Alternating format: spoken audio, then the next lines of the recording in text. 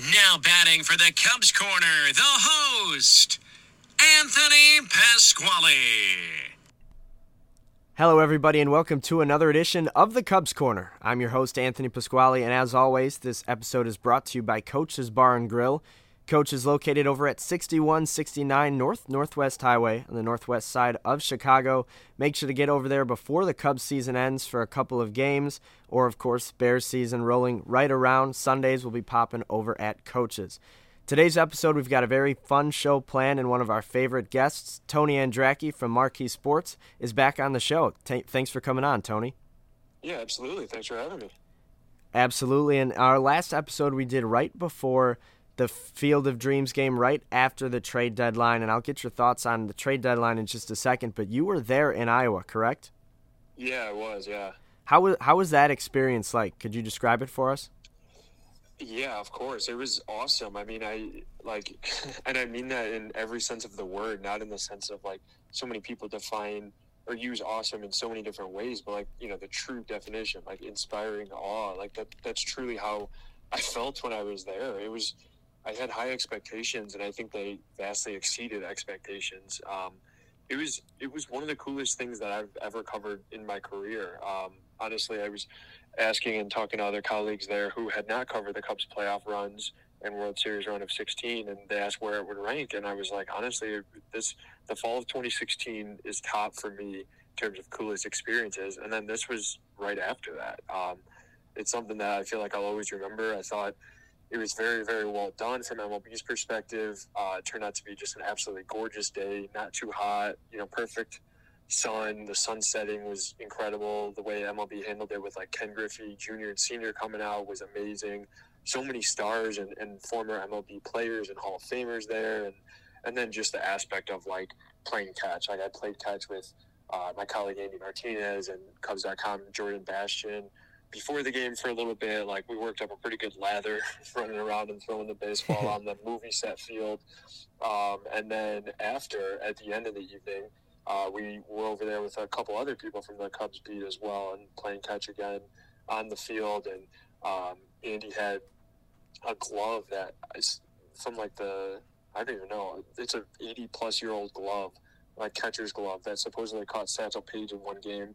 And it was one of those where like it's basically just kind of like a pillow, like it's nothing like the catcher's gloves today. So you need like two hands to catch. So we were on the movie set field, and like I squatted down and caught a few, and he threw a few, and we were thrown on to second base and stuff like that. So it was just a really awesome experience overall. It was surreal in a lot of ways, to be honest. It doesn't feel like it was a real big league game.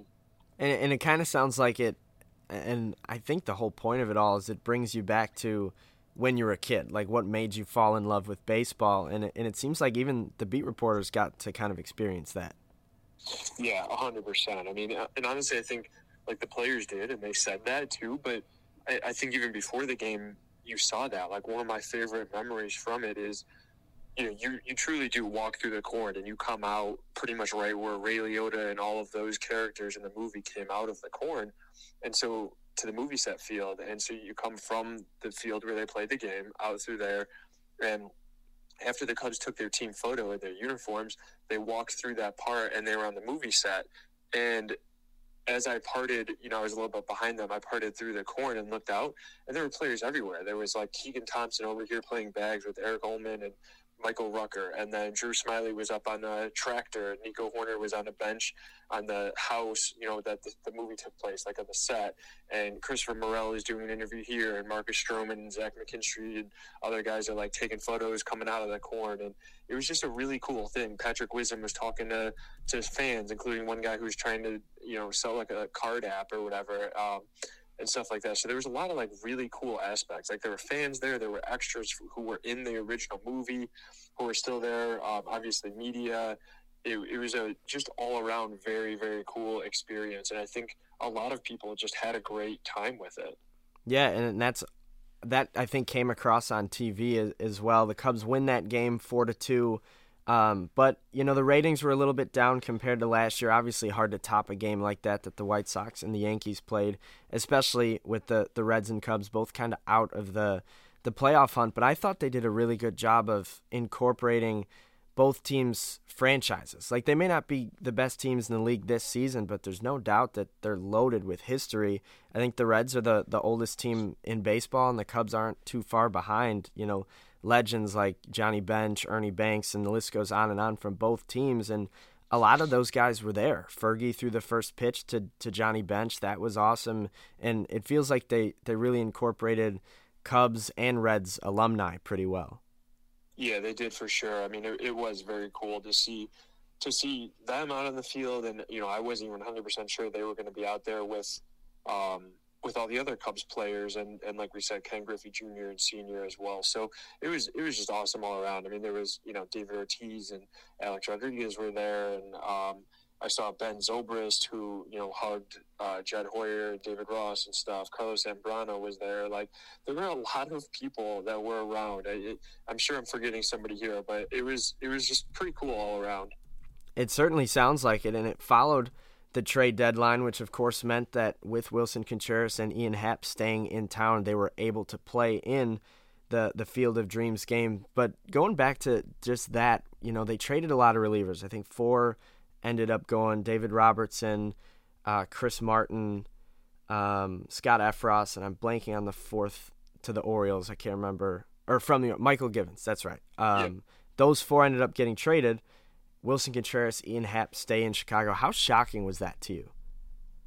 I was pretty surprised that Wilson stayed for sure. I mean, I wouldn't say it was 50-50. I think I was leaning towards the possibility of Ian Happ being traded. I thought that seemed a little more likely than not.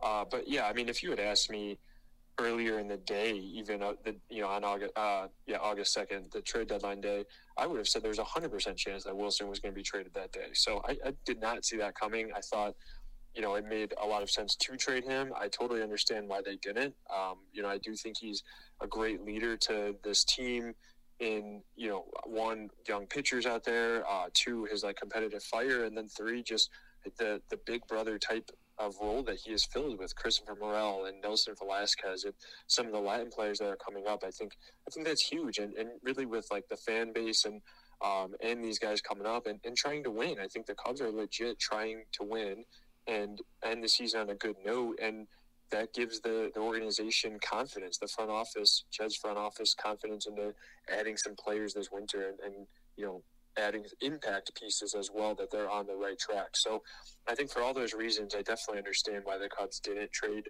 Wilson Contreras. But that being said, at the time, I was surprised like everybody else, I think. Yeah, absolutely. It almost feels like some flashes of that 2014 team down the stretch, winning some games, and eventually the Cubs went and signed John Lester and kind of sparked the rebuild right after that season. But I want to go back to Contreras specifically. Obviously, Happ has that other year of control. Contreras will be a free agent when the season ends in about a month and a half or so.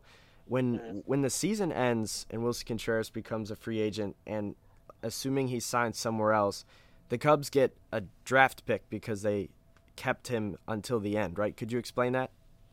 Yeah, so they can extend a qualifying offer to him, which would be, I don't know exactly how much it is. I think somewhere in the neighborhood of 18 or 19 million, which would essentially, it's like the franchise tag in the NFL. It would be worth 1 year, so for the 2023 season. And if he accepts, then that's what he would be paid for the year. He would hit the market as a 31-year-old free agent catcher. If he does not accept and hits free agency and another team signs him, then the Cubs would get a draft pick. And based off of the way compensation works as a team that, big market team that does not receive revenue sharing, their compensation pick would come after the second round, I believe. So we're looking at somewhere in the 60 to 65 range. So I mean, several options here. 1, the Cubs could sign Wilson to a long-term deal. 2, they could sign him, he could accept a qualifying offer and play out 2023 for making roughly, say, $19 million next season. Or the third option is he turns down the qualifying offer and hits a free agent market, and the Cubs would receive a draft pick around 60 to 65 next summer, an extra pick. Or obviously the other situation is the Cubs don't extend a qualifying offer. I don't necessarily see that happening. I think that's probably the way things are going to go, is the qualifying offer, and then Wilson will make his choice. I don't know what choice he'll make. Obviously, that's up to him. But I think that, most players decline the offer, the qualifying offer. They want to hit free agency. With Wilson and his desire to stay here, maybe it is likely that he accepts next year and feels confident about hitting the open market at 31 just a year from now. So I think that's certainly possible. I'm really curious to see what happens with that, specifically from the Cubs end and then from Wilson's end. Yeah, it's certainly something to keep your eye on, and it's no secret that the Cubs did engage in talks with Contreras, and it seemed like from all the reports that their price for him was sky high, and in my opinion, as it should be. He's one of the best catchers in the league and provides so much more to this team. A lot of fans get outraged thinking, how are we going to let him go for nothing? In theory, that draft pick that you get back wouldn't be nothing. Do you think it's possible that, Hoyer and company even thought what they would get as a return for him was going to be less value than that 60 to 65th pick in next year's draft? Yeah, definitely. I think that's really the main reason why. That's what Jed Hoyer pointed to right after the deadline, and then talking, even a little bit after that about it, is just that the return wasn't what he and Carter Hawkins and the rest of the Cubs front office wanted. That wasn't, they wanted a higher return, and it seemed like teams weren't necessarily willing to meet that for Wilson or for Drew Smyly, who I thought also was near 100% locked to be dealt and was not. So I do think that was important, but also, as Jed said, just the value to the franchise for the next 2 months too. He wasn't looking to completely blow the team up or follow in the 2021 footsteps of, just trading away everything that wasn't nailed down kind of thing. He does understand the value of having people that fans could cheer for and winning and clubhouse presence, and how winning in August and September this year, even if it's on a team that isn't going to make the playoffs, how that can carry over into next season, and how creating and building a winning culture here is important. So so I think, really for all those things, and obviously the aspect that the Cubs didn't feel like they were getting a super high value for it, that they feel, 60, again, maybe say 62 or 65 next year in terms of the comp pick, that would, they would like that pick better. They would like 3 picks in the top 65 versus, 2. That's probably better than what their return is. I don't know exactly what their return was or what it was being offered. But yeah, that's really what it came down to, is the Cubs didn't like the return capabilities as much as they liked having him around, and the option, obviously, of getting that extra draft pick.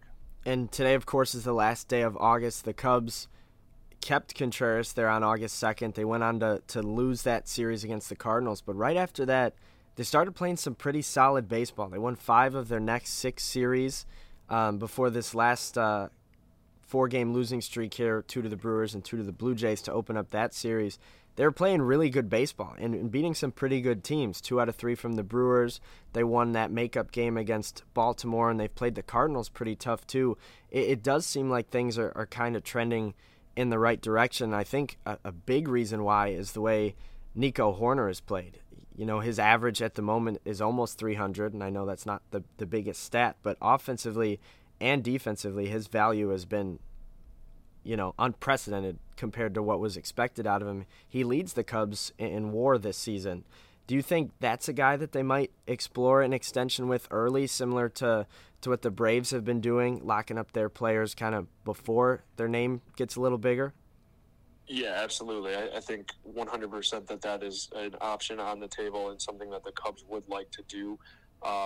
Jed Hoyer was asked about it and just said, without question, that is an option.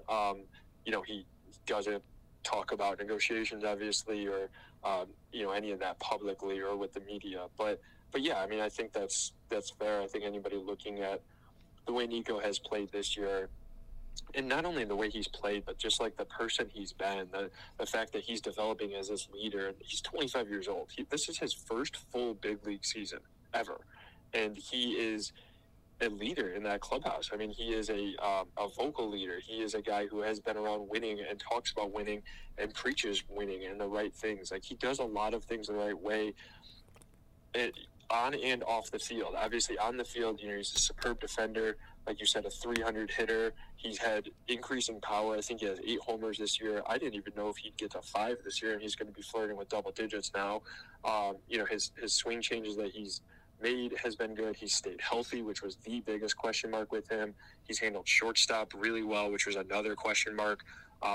He's absolutely blown by any expectations, or honestly even any hopes that I would have said the Cubs would have had for him. Coming into this year, if you told me Nico was a 3-WAR player who was a slightly above average defensive shortstop and a guy who would hit 300 with a 340 on base and a 370 slug and maybe hit a handful of homers, I'd be like, that's pretty solid. That would be exactly what I would expect, and I would call that a really good year. Well, he's doing better in pretty much every category with that. So yeah, I think he's absolutely a guy the Cubs want to build around. This is my gut feeling. I do believe that they are going to get an extension done with him. I do believe, I don't know exactly when that'll happen, but I would not be surprised if, we're talking next August, and the Cubs have an extension with Nico Hoerner in place. I could see something like that in play just because, like you said, obviously there's a precedent out there with the way the Braves have done that and locked up their young core players, and Nico probably ranks at the top of the list in terms of young core players the Cubs want to keep around. So, yeah, absolutely. I definitely think Nico will get an extension at some point, and my gut says maybe pretty soon. And I also feel like, from Jed's perspective, there has to be some type of pressure, I don't know if it's from outside or within, to make some extensions and take some of those risks early just because they didn't with anybody before. Bryant, Baez, Rizzo, Schwarber, the list goes on, with the exception of Kyle Hendricks. They didn't extend them, let them walk, and it turned into the big blow-up of 2021. And now you've got this young core of players kind of rising up, some obviously still in the minors, but there are some players on that current team that they're going to want to be there for the next wave of successful Cubs baseball. Maybe they take a page out of a book that they didn't write last time and do it. Yeah, definitely. There are a lot of young. Brennan Davis is one who's healthy and back on the field, and hit a homer in AAA, his first AAA game since May 3rd last night. He's a guy that obviously the Cubs love. He's a very polished person, really good person from all accounts, and my few interactions I've had with him and people I know that have interacted with him just rave about who he is as a person, on the field, especially coming back from this injury, maybe a little question marks just because of the injury, but really, he was their top prospect in the organization for a couple of years for good reason, and he's a top 100 prospect in baseball. So he's a guy that I expect to be at Wrigley Field next season and probably for a long time after that. And yeah, I'm definitely curious to see what happens with, guys like Justin Steele and Keegan Thompson, who are younger but more established. Ian Happ, I don't know for sure, about him, if he's going to, next year will be his final season under team control and contract.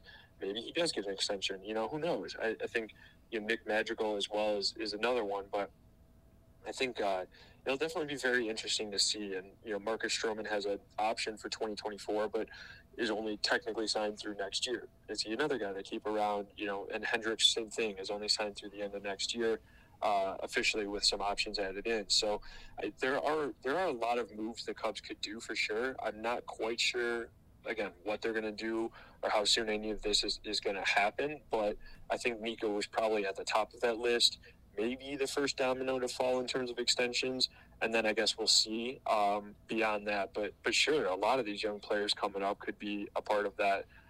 Obviously, the big question that the Cubs want to see first is let's get them up in the big leagues, see if they can handle it first, and then figure it out from there. Yeah, absolutely. And you mentioned Justin Steele. He was the next guy I wanted to touch on.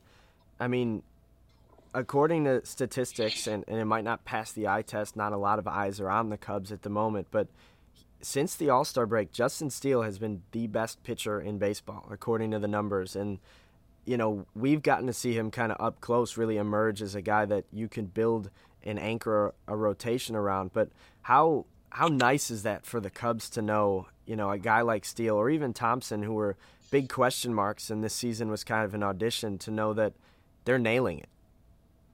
Yeah, it's huge. I think that's really, all the optimism I was talking about before about the way the Cubs are going into the offseason. Mm-hmm. I think that starts with Nico. Number 2 on that would be Justin Steele, and number 3 would be Keegan Thompson. I mean, any of the questions or concerns about these guys have not only been answered, but emphatically answered. Like, yes, these guys can belong up here. Nico can play shortstop. Steele and Thompson can be in the rotation moving forward. Now, maybe Thompson ultimately is that multi-inning relief weapon we saw at the beginning of the year, where he was elite in that regard, and he was just okay and maybe above average as a starter, with obviously some consistency issues that he and the Cubs would like to figure out. But he's a young player. This is the first time he's been starting in an extended period in the big leagues. So, obviously a lot to understand there. But yeah, Justin Steele, I think it might have been your question when you were out there asking him, about his first big league start. It was the 1-year anniversary. Is that correct? Was that the one you asked? Yeah, it was. Yeah. So talking about like how much different of a pitcher he feels Steele does in the 1 year since he started. I loved his answer on that. It was, I feel completely different as a pitcher, completely different, in how he goes about everything. And honestly, even from the beginning of this season, he said he feels completely different in game planning, how he's approaching things, how he feels physically, how he's holding up physically, how he attacks hitters, how he uses his fastball. Like, you can go on and on. And so it's like, this is a guy that came up with good stuff, showed he could get big league hitters out last year, and now he's a different pitcher. And like you said, the best pitcher in the national in both leagues. Sorry, over a 2-month stretch in ERA, like topping out over Justin Verlander, Dylan Cease, and some of these Cy Young favorites. Like that's very encouraging. I'm not sure what the ceiling is for him. I really am curious about where that kind of goes moving forward. He's 26 years old, 27 years 26, old. 26, yeah. Yeah, and so, maybe a little bit, he's not 23, right? But I think that maturity has served him well this year, and the fact that he's proven that he can continue to learn and develop and grow, and also learn from guys like Stroman and Smiley and Wade Miley and Kyle Hendricks. And I think that's all like very, very good stuff. Yeah, it absolutely is. Now, before I let you go, I got just a couple of extra questions here. Here are your 3 options. New contract, new team, no change. Those are the 3 options. I'm going to give you a few players and let me know what you think. Okay. This is assuming opening day 2023. Does this player have a new team, a new contract, or no change? Got it. Ian Happ. I'm going to lean towards no change, which isn't fun. But if you had asked me a month ago, I would have said new team. I thought that there was a solid chance that he was traded, even, like I said, by this deadline. And then even after that, I thought there was a pretty good chance he would be traded this winter, just because the Cubs have a decent amount of prospects coming up that play outfield. Right. Like Brennan Davis, Alexander Canario is on the 40-man and in AAA. PCA. So I think that, PCA, and who's dominating high A right now. I don't know if he'll get a taste at AA later this year or to start next season. So he's still probably a couple years away. Mm-hmm. But yeah, the Cubs have a pretty crowded outfield picture right now, considering Seiya Suzuki, Morel, Velasquez, etc. But I do think that he stays. I think that he's also a guy who stepped up as a veteran leader and stabilizing presence in the clubhouse and in the lineup. And the fact that he switch hits and the Cubs don't have too many left-handed options offensively, I think that that's really valuable. And just what we've seen, I mean, he's an all-star, right? Like, and very deservedly so. And the one thing that has been down from him this season, power, has actually spiked here in August, where, I think he only had 1 homer in July and has hit 6 or 7 here in August. So, I'm going to say no change. I'm going to think that he is on the Cubs in 2023, hitting in that 2, 3, 4 spot in the order. All right. How about Wilson Contreras? God, that's another tough one. I'm going to say new team, but I'm more confident in no change, meaning he'll still be with the Cubs, than I was really at any point in the last couple of years. Like, I think that for all the reasons I kind of laid out earlier, it's possible that he accepts the qualifying offer and is on the team next year. Maybe they do work out an extension. So I think those are kind of the paths to success. Ultimately, I think maybe some team out there will end up paying him a decent contract, and he knows that, and declines the qualifying offer and winds up on a new team, and the Cubs move forward with, maybe a PJ Higgins, Yan Gomes catching tandem until Miguel Amaya is ready. I could see that. I think that's probably a little more likely of possibility. Alrighty, how about Nico Hoerner? We mentioned him just a couple minutes ago. So what were the options again? It was new team, new contract, or no change. New contract. I do think that he gets an extension. I've joked with colleagues. My bold prediction for the offseason, I think the Cubs are going to make a trade away some of these prospects for a piece, and I think that they're going to sign Nico to an extension for this offseason. Okay, I like it. I've got two more for you for this game. Patrick Wisdom. I'm going to say no change. I think he's a legit power bat that can play third and obviously at first as well, and solid defender, good guy in the clubhouse, a guy who's also going through his first big league season and has proven, while Rafael Ortega and Frank Schwindel have taken some steps back this year, I think Wisdom is a guy that has actually taken steps forward. He still has the same pop, maybe a little bit less, but that's at the expense of contact. He's making more contact now, and that's a better thing. He's not striking out 40-41% of the time. It's more like 32-33% of the time, and really even since the beginning of the season, it's more like about 30 or just slightly under 30. So he's a guy definitely that I think is going to be a part of the team at least next year, and maybe even for a couple years after that. Franmil Reyes. I think he's back next year as well. I think the Cubs had when they claimed him on waivers, they basically looked at it as like 2 months to evaluate him. Mm-hmm. Well, that first month is done, and he's been as advertised. So he's a big personality. They like him in the clubhouse, and that like legit DH option and power bat is something that this team has been missing, and they like a lot. They like that instant offense, and when you have guys like Madrigal and Nico who make good contact, you need some guys like Wisdom and Reyes who can put the ball in seats. And then guys like Happ and Suzuki are a little bit of a mix. I think that's really kind of your best recipe for success for the offense. And a guy like Reyes absolutely does that. So I think he's back next year, and he is under team control for 2 more seasons after this year too. So I think he's a guy we'll see again. And I've got one more for you just because I was taking a look at the numbers, and he has just been quietly really, really good. Drew Smyly. Yeah, this is a good question. He had a sub-1 ERA in 5 starts in August for a guy that I thought was going to be traded. So I think a lot of teams are kicking themselves around baseball now because he's a guy who's also shown that he can relieve as well. So you're talking about a left-handed option to start or relieve. Definitely thought he was going to be traded. He wasn't. Good for the Cubs. It's worked out here. I could see him coming back. There's a mutual option. I don't know exactly the terms of that, so I don't know if that's the route they're going to go, but I can see the Cubs bringing him back for rotation depth, especially with maybe some question marks around Hendricks. And, basically I think either Smyly or Wade Miley will be back next year as rotation depth. Probably maybe a little more likely that it's Miley. So I'll say new team for Drew Smyly, but I do think that there's a path to him returning as well. Alrighty, and you look kind of up the middle, and you mentioned this a little bit. Nico Hoerner, we feel like he's going to be somewhere up the middle, not just for next year, but for years in the future. Christopher Morel can play second base. He can also play third. Nick Madrigal, too. But all of the rumors and some of the reports that are coming out about this free agent class, which is loaded with shortstops again, Trey Turner, Dansby Swanson, Carlos Correa, who might opt out of his Twins deal, and Xander Bogaerts from Boston. And a lot of the people around baseball think the Cubs get one of those guys. Let's say they do. Let's say they get Trey Turner. What does that mean for Nico, for Morel, for Madrigal? Would it be Madrigal at second, Nico at short, Bogaerts at third, and Morel in center? Or how would you see that playing out? Yeah, it's a really good question, and it's the question of the offseason for the Cubs. I think the number one thing is how do you add impact talent? And like you just said, if you're adding it on the offensive end, those are the 4 guys they're probably the 4 best position player free agents out there. There's maybe 1 or 2 other guys you'd throw in that list. Judge, I guess, but if he reaches the open market. True. Okay, that's a good point. So those 4 shortstops plus Aaron Judge are the top 5 position players and offensive players on the market.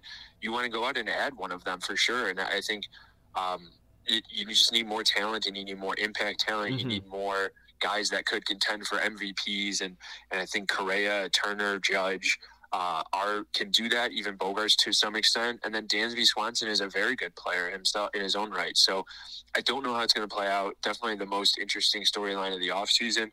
But I do think the versatility of some of these guys are, like a tool in the tool belt for the Cubs. Like, because Morel, maybe he does end up in center field, or probably more likely he bounces around and plays 3 or 4 different positions, as we've seen him play pretty routinely in a rotation here the last month or so.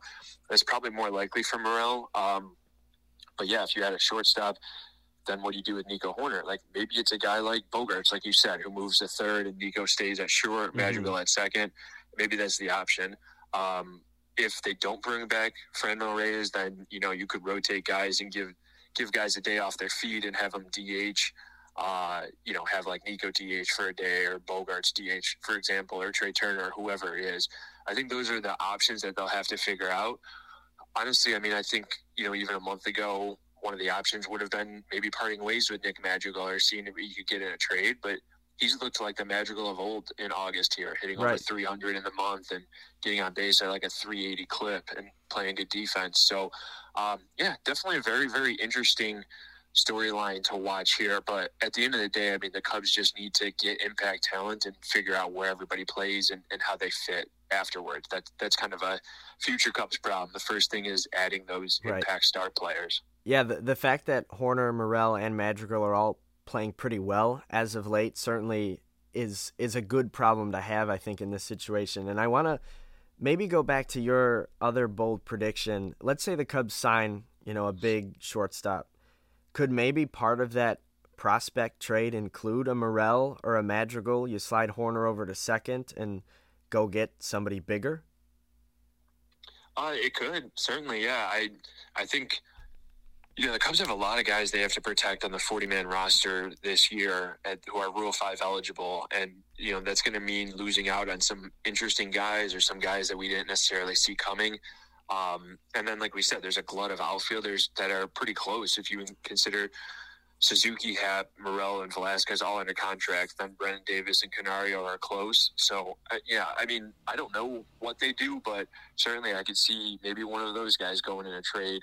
I could see, honestly, I think, and this is just a prediction in my opinion, but I could see the Cubs trading maybe 1 or 2 prospects, or maybe a young player who's proven, like Velasquez or Morel or something like that, or Madrigal, who's proven to have success in the big leagues. Maybe they trade them for an ace-type pitcher, going on and getting a top-of-the-rotation starter. I could see something like that too. So I think there are a lot of options at the Cubs' disposal, and that's the way Jed wanted to build this farm system out. They wanted prospect currency, and they have that now. They have young players that they could trade away, and also just depth in case of injury, in case of, say Morel takes a step back next year performance. Well, you have other options on the infield and outfield to cover for that. So they just wanted to give themselves options and different paths they can go down, and I think they've done that. I think they can pretty much call their shot this winter and go down whatever road they want to go down to make this team better and to add star power for next year.